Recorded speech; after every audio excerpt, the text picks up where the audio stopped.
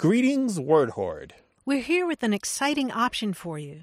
A version of our podcast without any ads. That's right. No advertising interruptions, just the content you love, ready to go in your favorite podcast apps like Spotify and Apple Podcasts. It's another way to support the show, ensuring that we keep bringing you the word stories and language explorations that you love. Try it at waywardradio.org/ad-free. And it's affordable. For just a small subscription fee, you can enjoy A Way with Words uninterrupted, except by us. Plus, it makes a great gift. Know somebody who loves language as much as you do? Give them the gift of words. Easy to sign up, easy to enjoy. It's the same A Way with Words, just streamlined for your listening pleasure. Go to waywardradio.org/ad-free. Support us, support the show, and enjoy an ad-free listening experience. waywardradio.org/ad-free. Thank you. You're listening to A Way with Words, the show about language and how we use it. I'm Grant Barrett. And I'm Martha Barnett. And Grant, I bet you've been up to the same thing I have been up to, which is perusing seed catalogs and dreaming of this year's garden. Yeah, it's like the adult version of the Sears catalogs that you looked at Christmas time when you were a kid. Isn't that the truth? They're so beautiful. All these lovely plants and flowers and... it's just delightful. Well, yeah, the images, but of course also the language is what's catching my eye. You know, some of those names are just, why would they be naming fruits and vegetables things like diplomat or Albion or seascape, you know? They're sort of like paint chips or something. Yeah, there's a sequence of 3 that I saw. It's Divino, Sabeto, Auroch. They're like some characters from the new Star Trek series. Oh, I was thinking a law firm or something.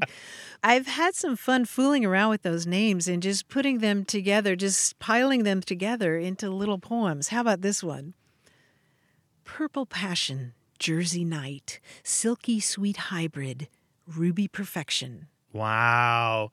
That's prom night with your sweetie playing Bruce Springsteen on the radio. Actually, it's a poem about cabbage and asparagus. Oh, yeah, that too. I do like a good cabbage. Asparagus not so much, but right? Cabbage I do. Yeah. Here's another one. Sugar Baby, Starlight, Crimson Sweet Sparkle, Tasty Bites. Wow. And that's first love, right? That's what I'm right. thinking here. This is your first love, a little, shy hand holding, and then you both give your first smooch. Yeah. Actually, it's about watermelon and strawberries. One more. German Winter, White Swan, Night and Day, Purple Ruffles, Flashback Mix. German opera. Has to be, right? No, it's edible flowers. No, either that or it's a Berlin nightclub at 3 a.m. Could be. But you plucked these names from where? From the seed catalog websites? Right, from the Burpee and the Johnny Seeds catalogs. They're lots of fun. Yeah, they are lots of fun. If you're planting your garden or going through the names and there's something that's really struck you, give us a call. Let us know what you think. Maybe put together your own seed poems, 877-929-9673, or send your seed poetry to words@waywardradio.org. Hello, you have A Way with Words. Hi, this is Tenley Thompson calling from Jackson, Wyoming. That sounds like a lot of fun. It's a super fun town. We're just outside the national parks and up high in the mountains, and it's kind of a outdoor wonderland for sure. So, guys, I've got lots of friends, and I've been out here in a long time in the valley, and we have a lingo out here that's sometimes called bro-bra. And it's what skiers and snowboarders and mountain bikers and other outdoor enthusiasts sometimes speak. And we say a lot of terms that some of which I grew up with and some which I've only heard relatively recently that I'm really curious about where they come from. And the one I'm most curious about is the term send it. So if a skier or a snowboarder takes a piece of really difficult terrain, or if somebody's trying to challenge them to do it, they'll say, "Oh, bro, go send it. Send that cliff," or "Sick, you sent that, man." And I'm wondering where the term send it comes from. Why do we say send it when we want somebody to really do something ambitious and take something difficult? So you've been hearing this how long, you think? Gosh, I know it's been very popular for at least a decade, but I think it probably goes back at least 15 or 20 years locally. But I also have been hearing it more and more in other outdoor sports, too. You'll definitely hear mountain bikers talk about sending something. Sometimes you'll hear it in other sports, but I first heard it with skiers and snowboarders. Yeah, I think I first encountered it in the mountain biking discussion groups online, but definitely the snowboarding groups, skiing groups, and the climbing groups, the rock climbing groups, which, by the way, is probably where it's from. There's a climbing dictionary by Matt Samet, Samet, and he quotes somebody saying they remember it from the mid-1980s.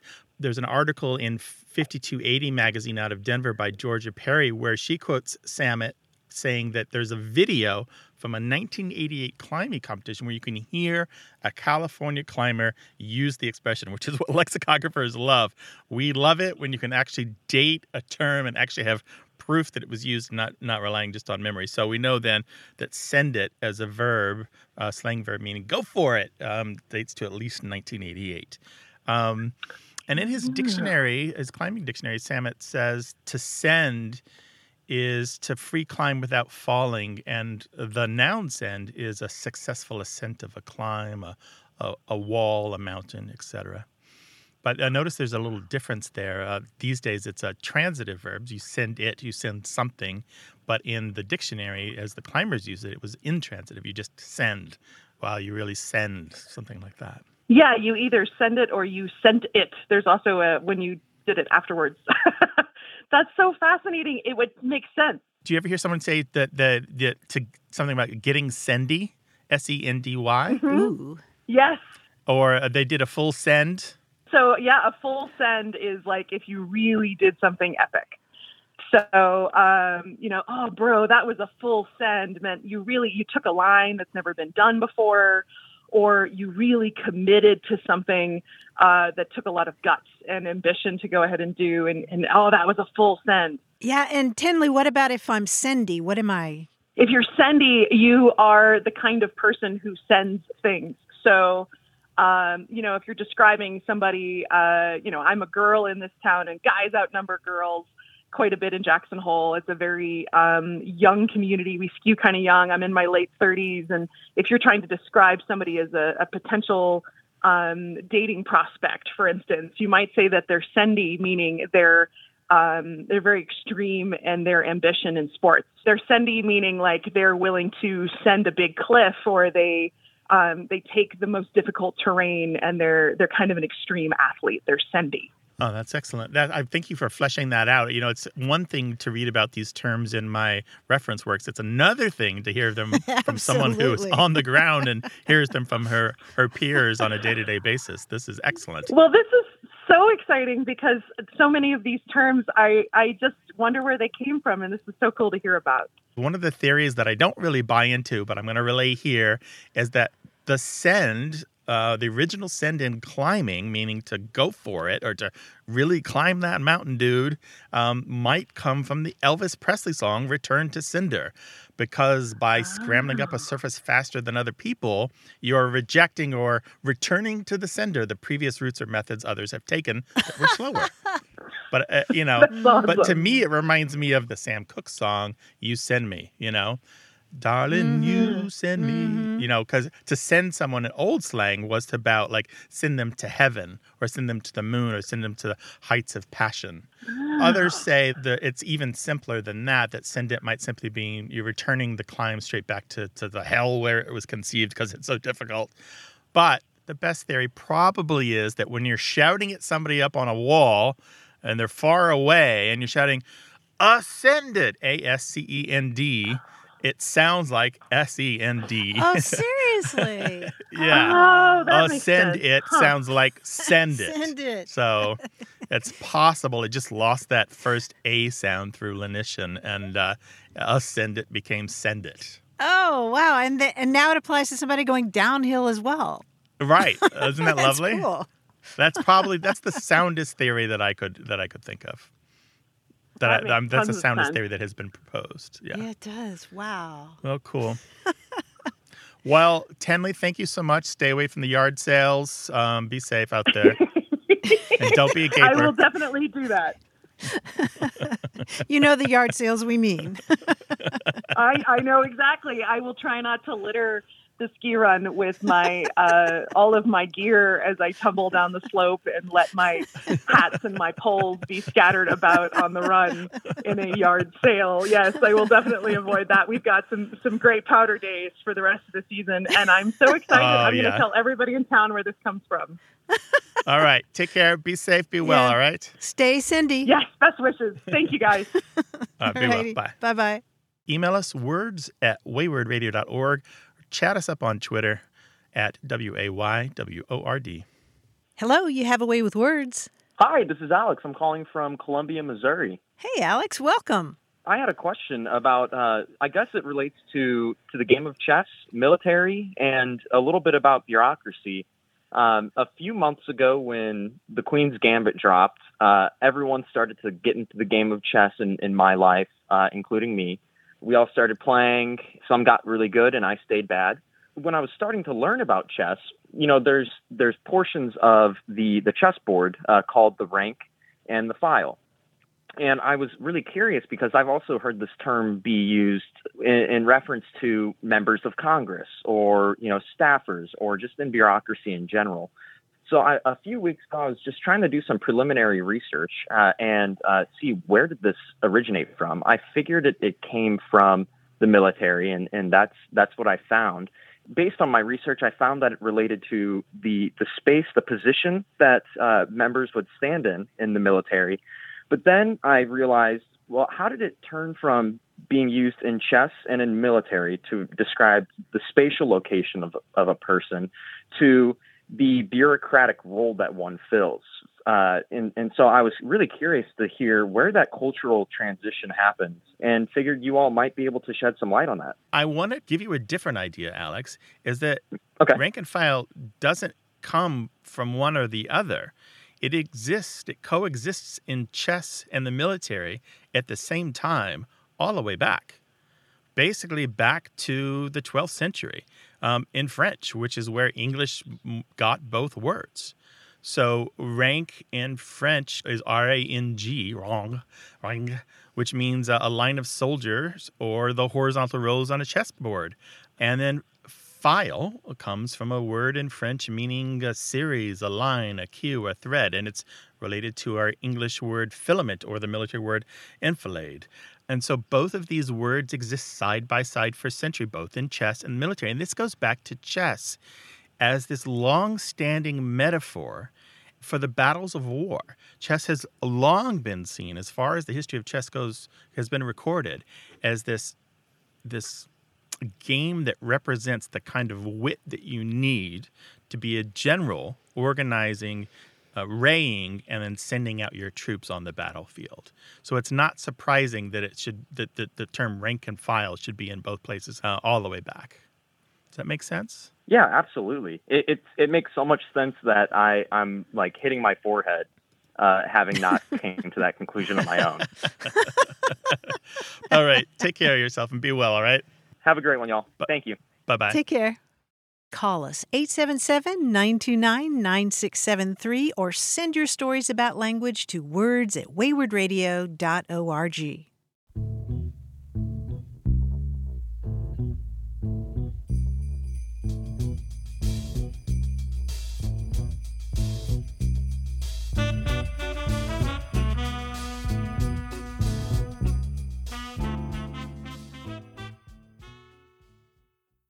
Hey, we've got something special for those of you who love our show but could do without the ads. That's right. Imagine a way with words, the same engaging conversations, the same deep dives into language without advertising interruptions. We're talking about our ad-free podcast feed. It's sleek, clean, and it's just for our supporters. It's at waywardradio.org/ad-free. It's inexpensive, easy to sign up for, and works with all major podcast apps like Apple Podcasts and Spotify.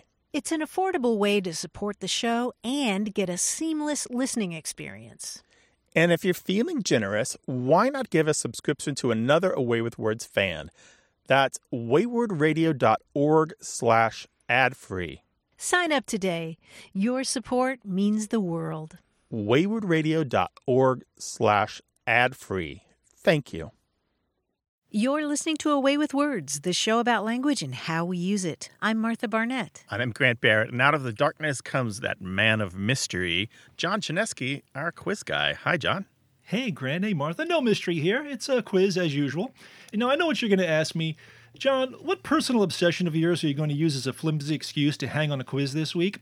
Well, will it be superheroes, puppies, British game shows? Thank you for asking. I am a frequent blood donor and recently gave blood, and from that, believe it or not, I got the idea for this quiz. I will give you two words. For example, ruble and debris.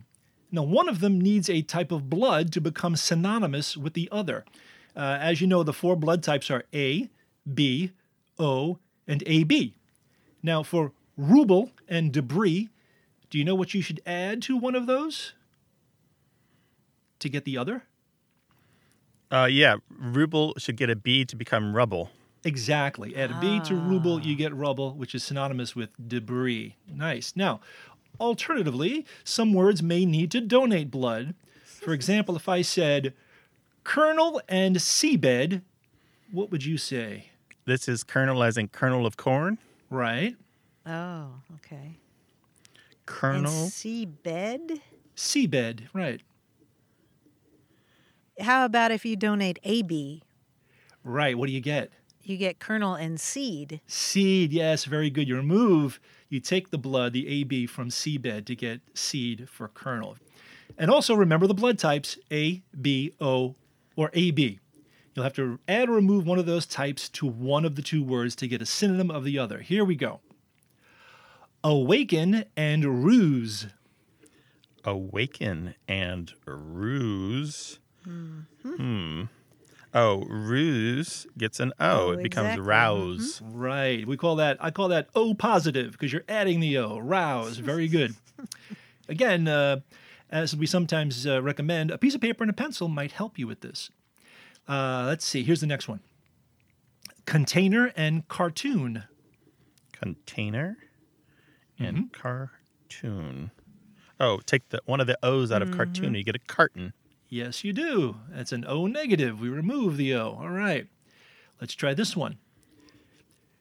Coached and hidden. Coached. Oh, take the O out of coached and you get cached. Cached for hidden. Yes, Nice. very good. Doable and allocate. Doable and allocate.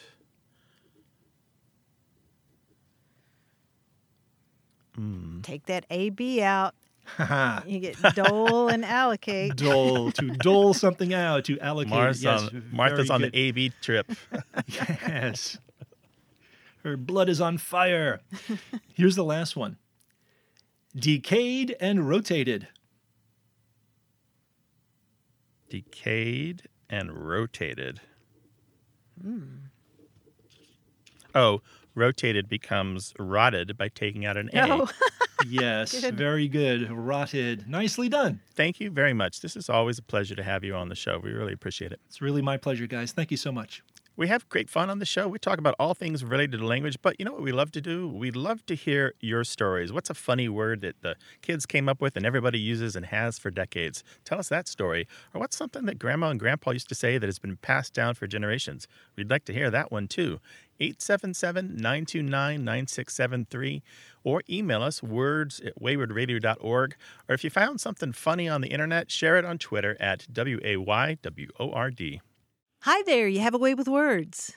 Hi, this is Claire Stadlin from Durham, North Carolina. Hey, Claire, welcome. Hi, Claire. Welcome to the show. What's up? The thing that came to my mind was you did a show. I'm not sure exactly when it was, but it was on the topic of leave takings. And someone called in and shared this wonderful story about moving to the South and hearing the expression, y'all come go home with us. And you had this whole conversation where you used the term leave takings. And I was just listening, like sometimes I'll be doing my dishes or something while I'm listening and I just stand still. And I just like, oh, this is a great topic. I had never heard the term leave takings.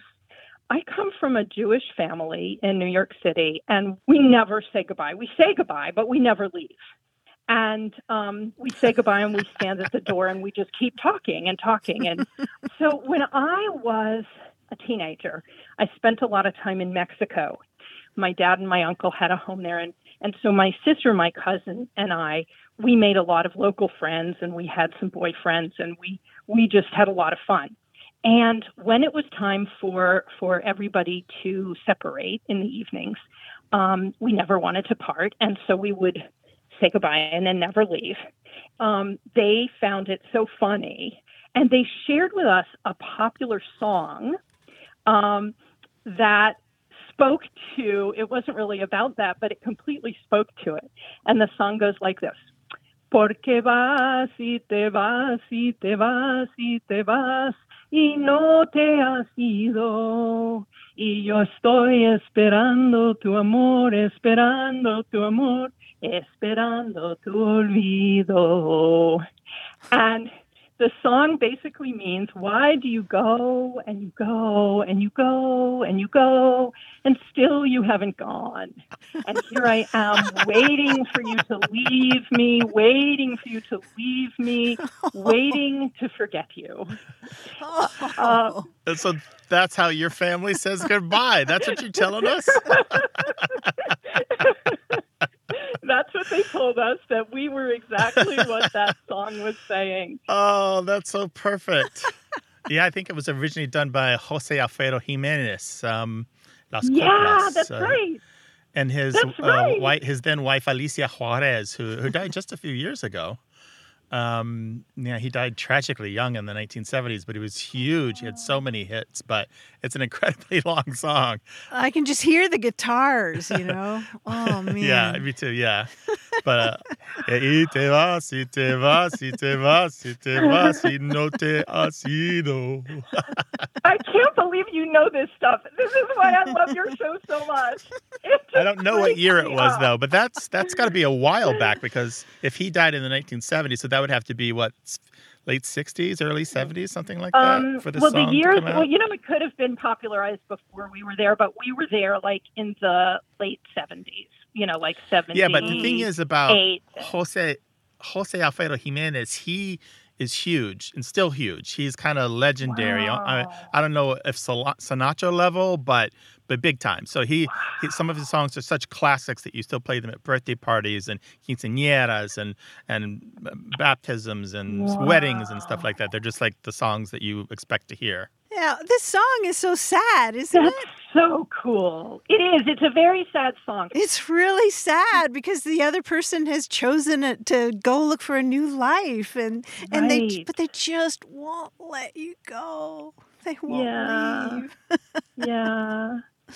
Yeah, it's very sad. It's not at all like the leave-taking concept, but it completely fit with the idea of why do you go and you go and you go and you go and you never go. You don't really give me a chance to get over you. Thank you, Claire. That's lovely. All the memories attached to this song, that it's just a perfect connection. Yeah. Thank you so much. Yes. Oh, my goodness. Oh, we don't want you to go. I don't want to go. And that's just it. I will never hang up if I don't have to. Like, I would love to talk to you guys we've talked about this on the show forever. before, but we have a term for people who don't want to hang up. We call them doorknobbers. Okay, well, I am a therapist, and in my field, we call doorknob therapy when someone's walking out the door and they like drop a big bomb at the end of the session. Yes. So, perfect. Yes. Been there, done that. That's hilarious. You call that doorknob therapy? That's That is doorknob terrific. therapy. Right. And they've already used their 50 minutes and just one more thing as I'm going out the door. Yeah, the Columbo moment. One more thing. One more thing. Oh, Claire, you are a delight. So much for you have having me on energized the us for phone. another day. Oh, Thank you. Same here. Claire. Hasta luego. Bye-bye. Gracias. Bye. Okay, hasta. Hasta luego. Ciao, ciao. Well, we know that Claire isn't the only one who can sing. If you've been reminded of a song, sing it into our voicemail. Maybe we'll put you on the air too. Language and music are closely related, and we know that you've got something to say. 877-929-9673.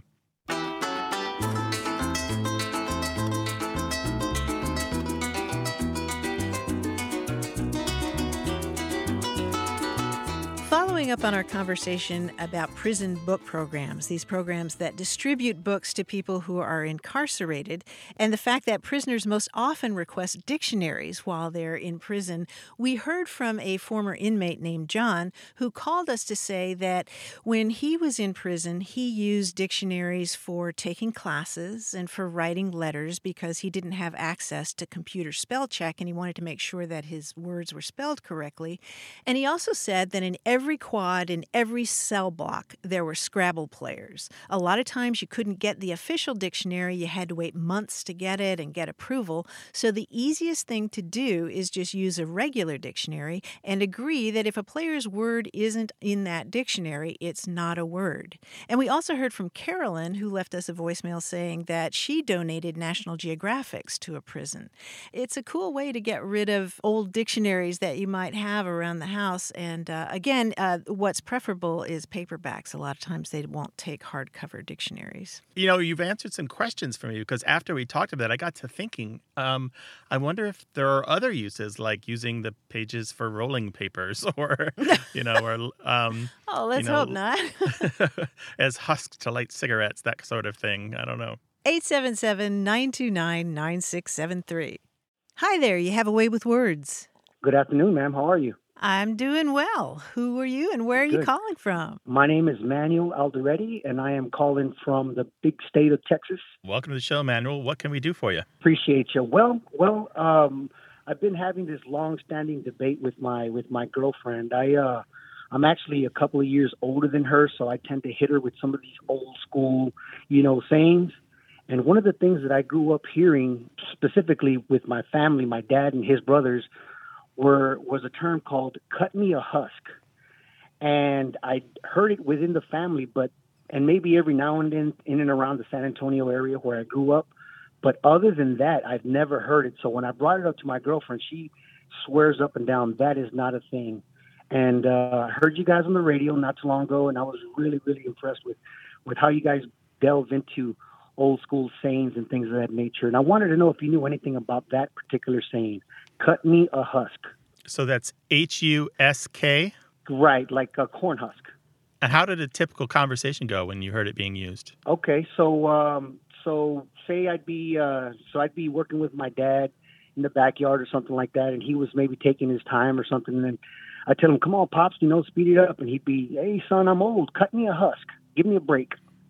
Okay, give me a break. That's a good... Yeah. Was he perhaps a Marine?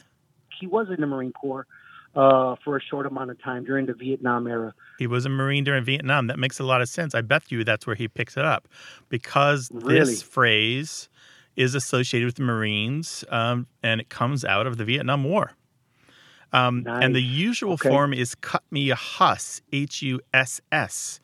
And there's a story behind this, and it has to do with a helicopter, a special kind of helicopter. So in Vietnam, HUS was the designation for certain configurations of the Sikorsky UH-34 Seahorse helicopter. Now, this was a multi-purpose utility vehicle that kind of filled a need until much larger helicopters could be put into service. It was ugly, right. It was kind of crude, but it was relatively inexpensive to manufacture, and it was reliable and capable when flying, and it wasn't prone to breakdown. So this was a trusty vehicle.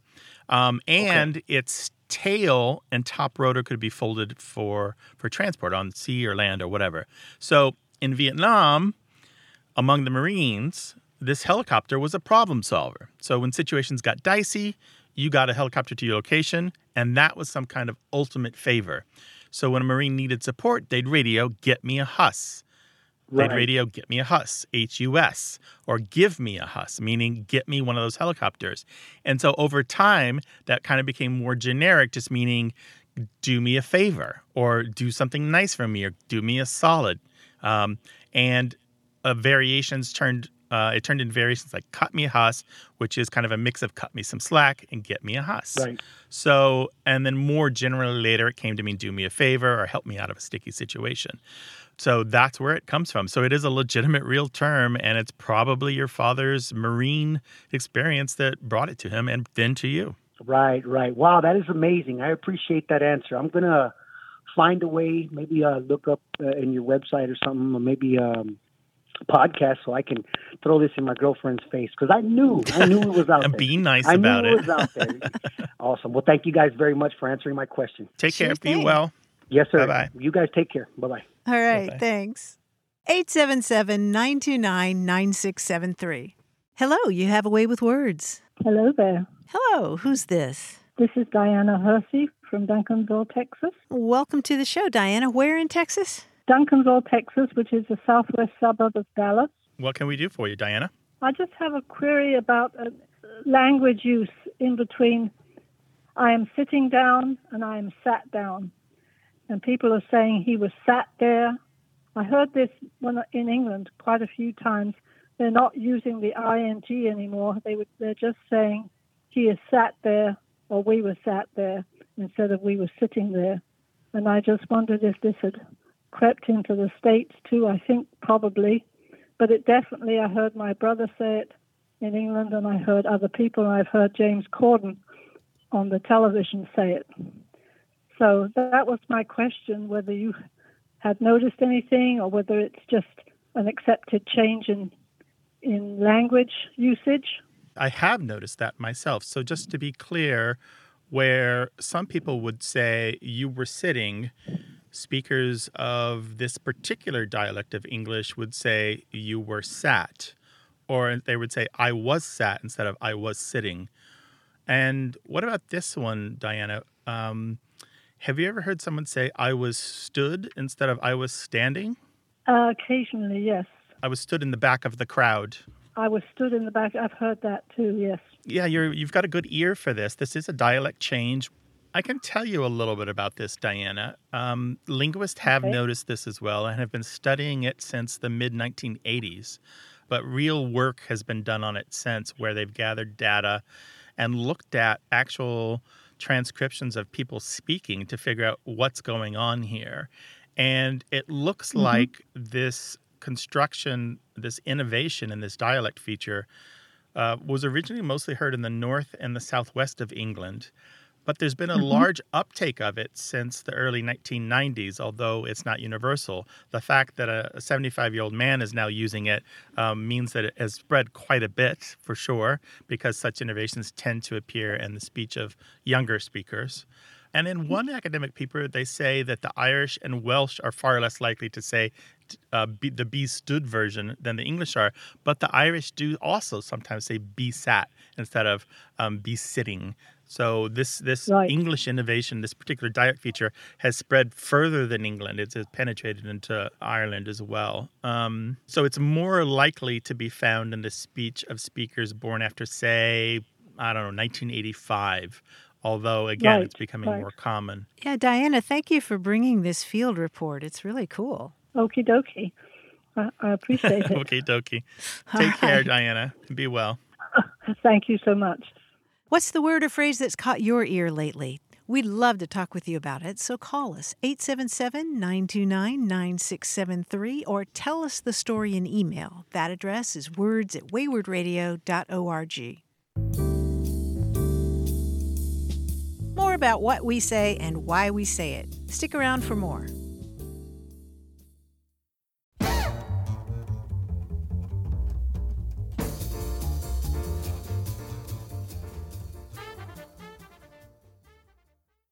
Got a minute? We need your help. Head over to gum.fm/words and share your thoughts in our quick survey.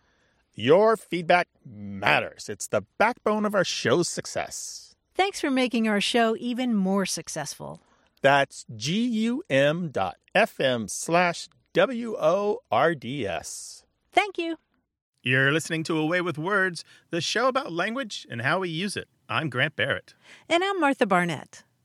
We've talked, of course, many times on the show about family words, and Luke McNeil from Shutesbury, Massachusetts, wrote to us about a family gesture, a gesture that's evolved in his family. He said, I realized the other day that our family coined a special gesture. My mom or one of us 3 kids would hold up a hand and wiggle 4 fingers. That would mean, how about I get us all some little paper Dixie cups with chocolate chips? What? That's It's so adorable. specific. Yeah, it is, right?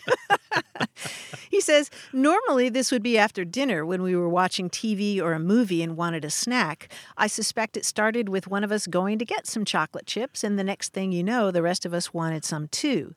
We got in the practice of asking the others if they wanted any and counting on our fingers.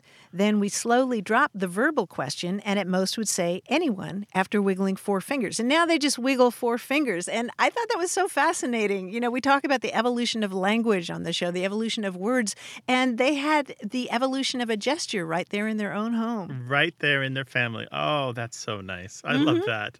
Yeah. I think if I try that in my home, nobody will know what I mean, though. I need the whole backstory. Yes. You need the etymology of those wiggling 4 fingers.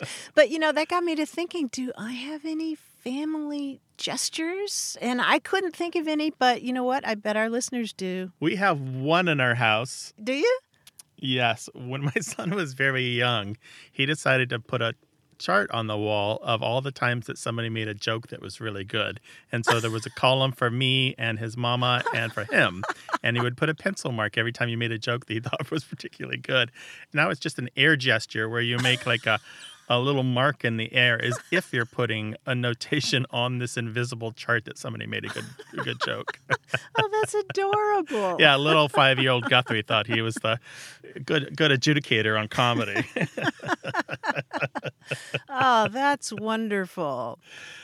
We would love to hear about your family gestures. It's a form of communication, and we talk about that here on the show. 877-929-9673. And make them polite, please, or we can't talk about them on the air.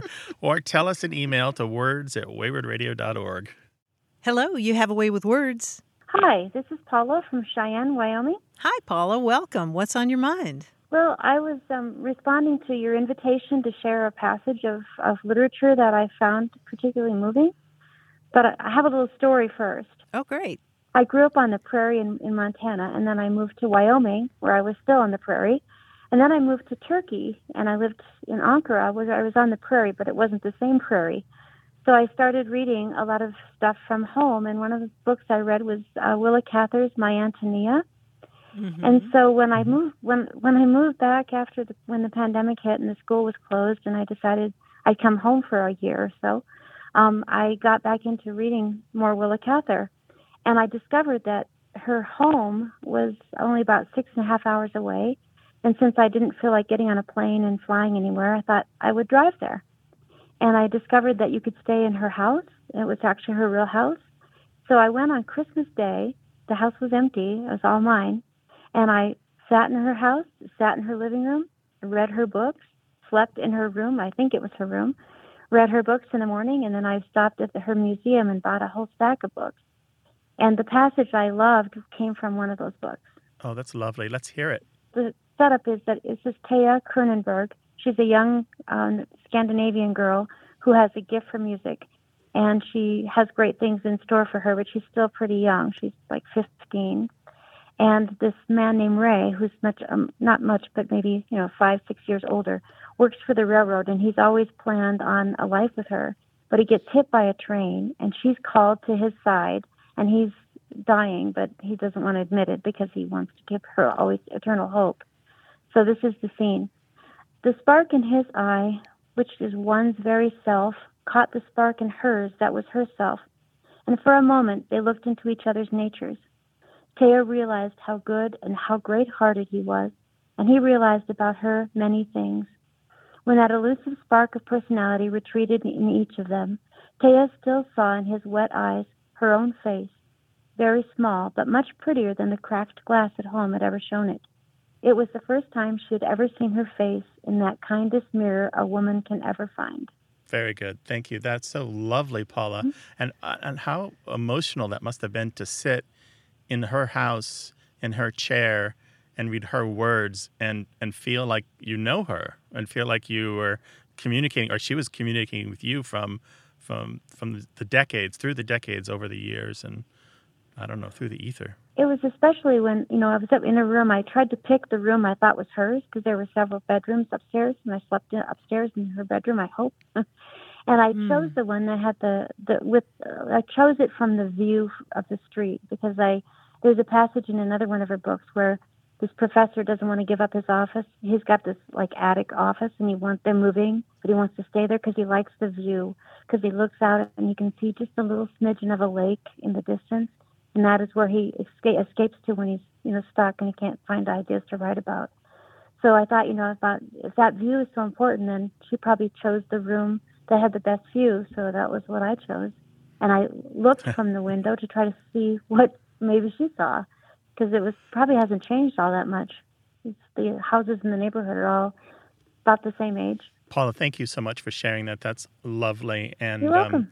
I think I might have to tackle some of Willa Cather's books again. Yeah, thanks for that memory. Okay, thank you. You're welcome. Bye-bye.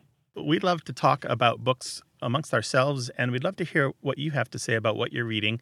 What's a vivid passage that just struck you as worth sharing? Let us know, 877-929-9673, or tell us an email to words@waywardradio.org.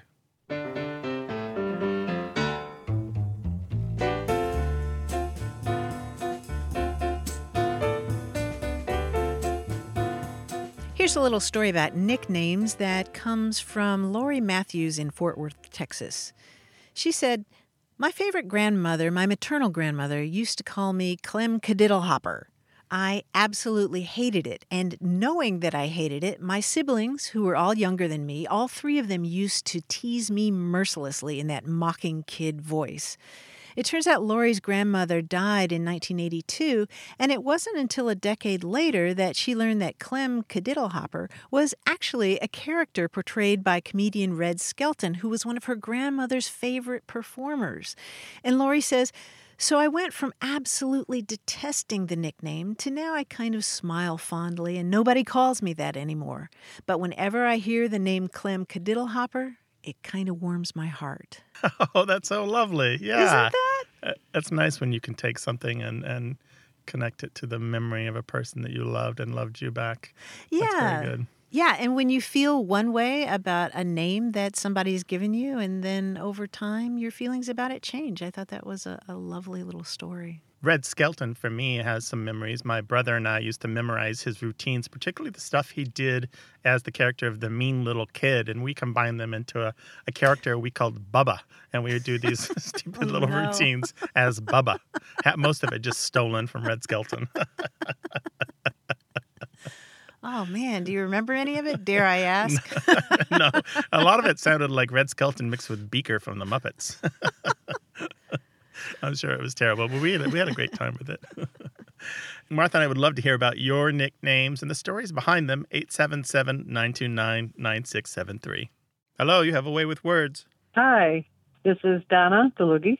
I'm calling from Lawton, Michigan. It's a little village just southwest of Kalamazoo. Welcome to the show. How can Martha and I help you? When I was growing up, we did quite a bit as a family. I come from a family of 8 children, and we do a lot of outings with my dad. And when we would stop and get started again, he would say, "Lead on, MacDuff."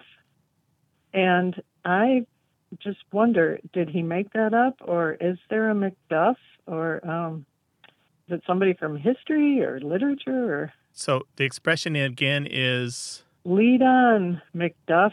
Lead on, MacDuff. And would he say it in a joking way, or? No, he would just say it like, "Let's go." Okay, let's go. What is it, a sense of you go first and I'll follow? Or was it just, let's all go? Let's all go. Yeah, you hear an expression like that and you think, oh, MacDuff must have been a great soldier back in the day or something, right? A great military leader or Right. something like that. But actually, Yes. Lead on MacDuff, he wasn't the only one who used it by any stretch of the imagination. It's a fairly common expression. But what's really interesting about this phrase, Donna, is the fact that Lead on MacDuff is actually a misunderstanding or a misapprehension of a line from Shakespeare. And the line from Shakespeare is actually lay on MacDuff. And in this sense, lay on means to attack vigorously. And it comes from Macbeth. And there was the great battle between Macbeth and his enemy Macduff. And what Macbeth says is, before my body I throw my warlike shield, lay on Macduff, and damned be him that first cries hold enough. So he's saying, bring it on, attack me, go ahead. But by the early 1800s, people were using the phrase lead on Macduff, sort of misunderstanding, misremembering, mishearing that expression.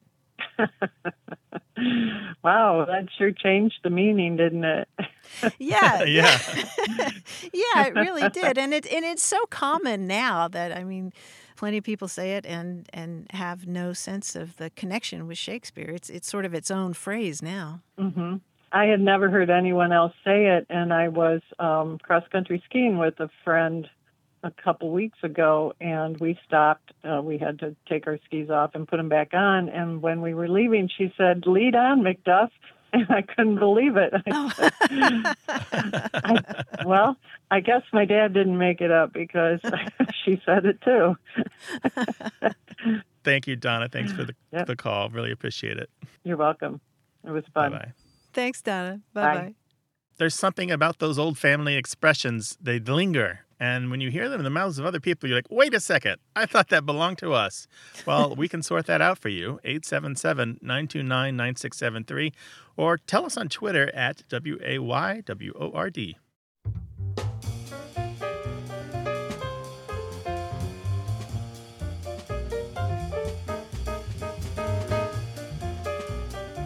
Following up on our conversation with Amanda in Evansville, Indiana, who was asking, do other people name their household appliances because her family always referred to their garbage disposal as George? We did hear from Jean Gruby in Trucksville, Pennsylvania, who says, we named the family compost bin Darth Vader.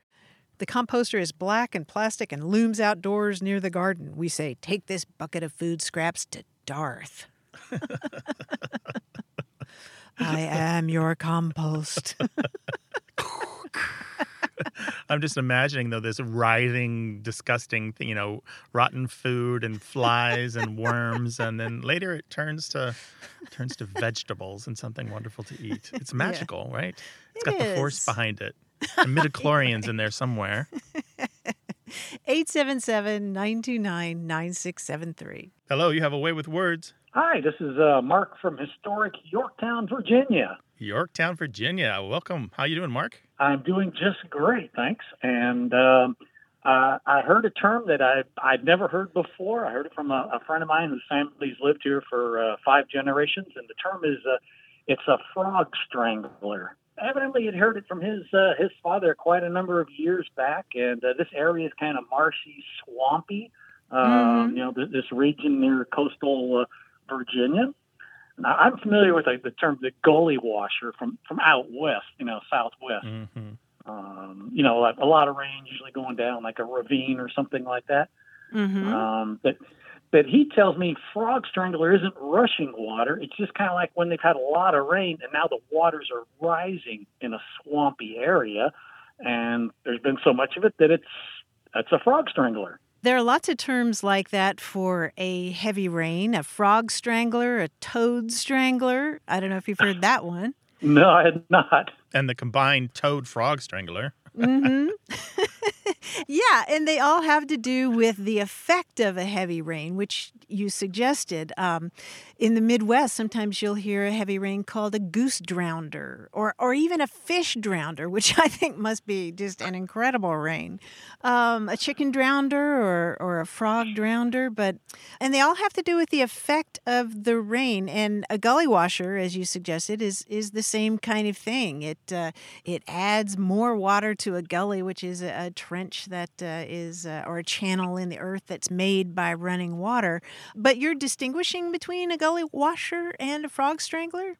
Right. This area is really low-lying. It's kind of marshy, swampy. Mm-hmm. There's not really any hills here. And so his family always used it. Their meaning of it was that there's been a lot of rain, and now the water is rising even within the swamps. And, there's a few little higher areas within a swamp or a marsh that typically aren't inundated with water.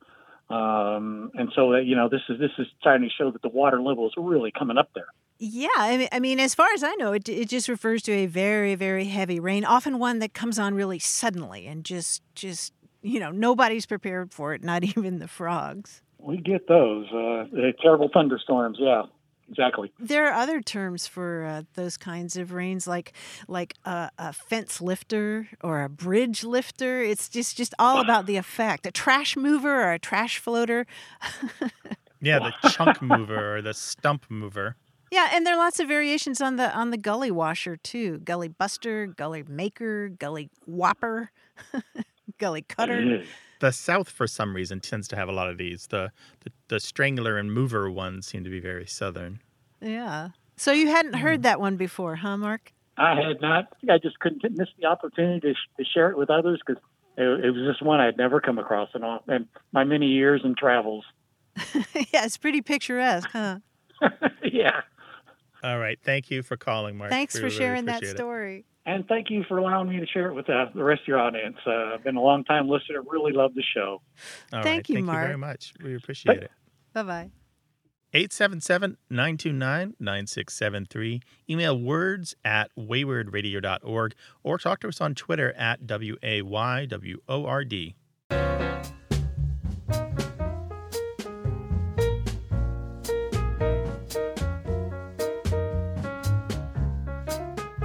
Novelist Megan Collins is the author of The Winter Sister and Behind the Red Door, and she's also the author of a tweet that I just loved. And if you do any writing at all, perhaps you can identify with it. She tweeted, "If you haven't emailed someone saying, 'Wait, read this draft instead,' are you even a writer?"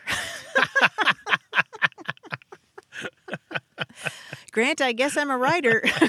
Yeah, me too. Several times over. Yeah, like the flurry of drafts that you send in the space of a very short time. Yes. And they're all labeled like final, no, real final, no, absolutely final, final. Right. You're sitting there trying to think of more ways to make it stand out in the person's email, right? Just all caps, exclamation marks. Lots of punctuation, asterisk. Yeah. You see, is there a higher level than the more important setting in the email? Yeah. Most important. Tell us about your writing experiences. 877-929-9673. Thanks to senior producer Stephanie Levine, editor Tim Felton, and production assistant Rachel Elizabeth Weisler. You can send us messages, subscribe to the podcast and newsletter, and catch up on hundreds of past episodes at waywardradio.org. Our toll-free line is always open in the U.S. and Canada, 877-929-9673, or email us words@waywardradio.org. A Way with Words is an independent production of Wayward, Inc., a nonprofit supported by listeners and organizations who are changing the way the world talks about language. Many thanks to Wayward board member and our friend Bruce Rogo for his help and expertise. Thanks for listening. I'm Grant Barrett. And I'm Martha Barnett. Until next time, goodbye. Bye-bye.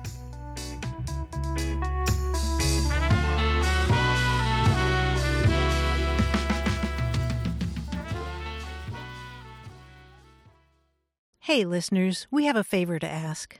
We'd love for you to fill out our listener survey at gum.fm/words. Your feedback is crucial. It's quick, and it helps us make our show even better. It shapes our show, helps us plan, and ensures we're bringing you the content you love. That's gum.fm/WORDS. Thanks for being a part of what we do. Thank you.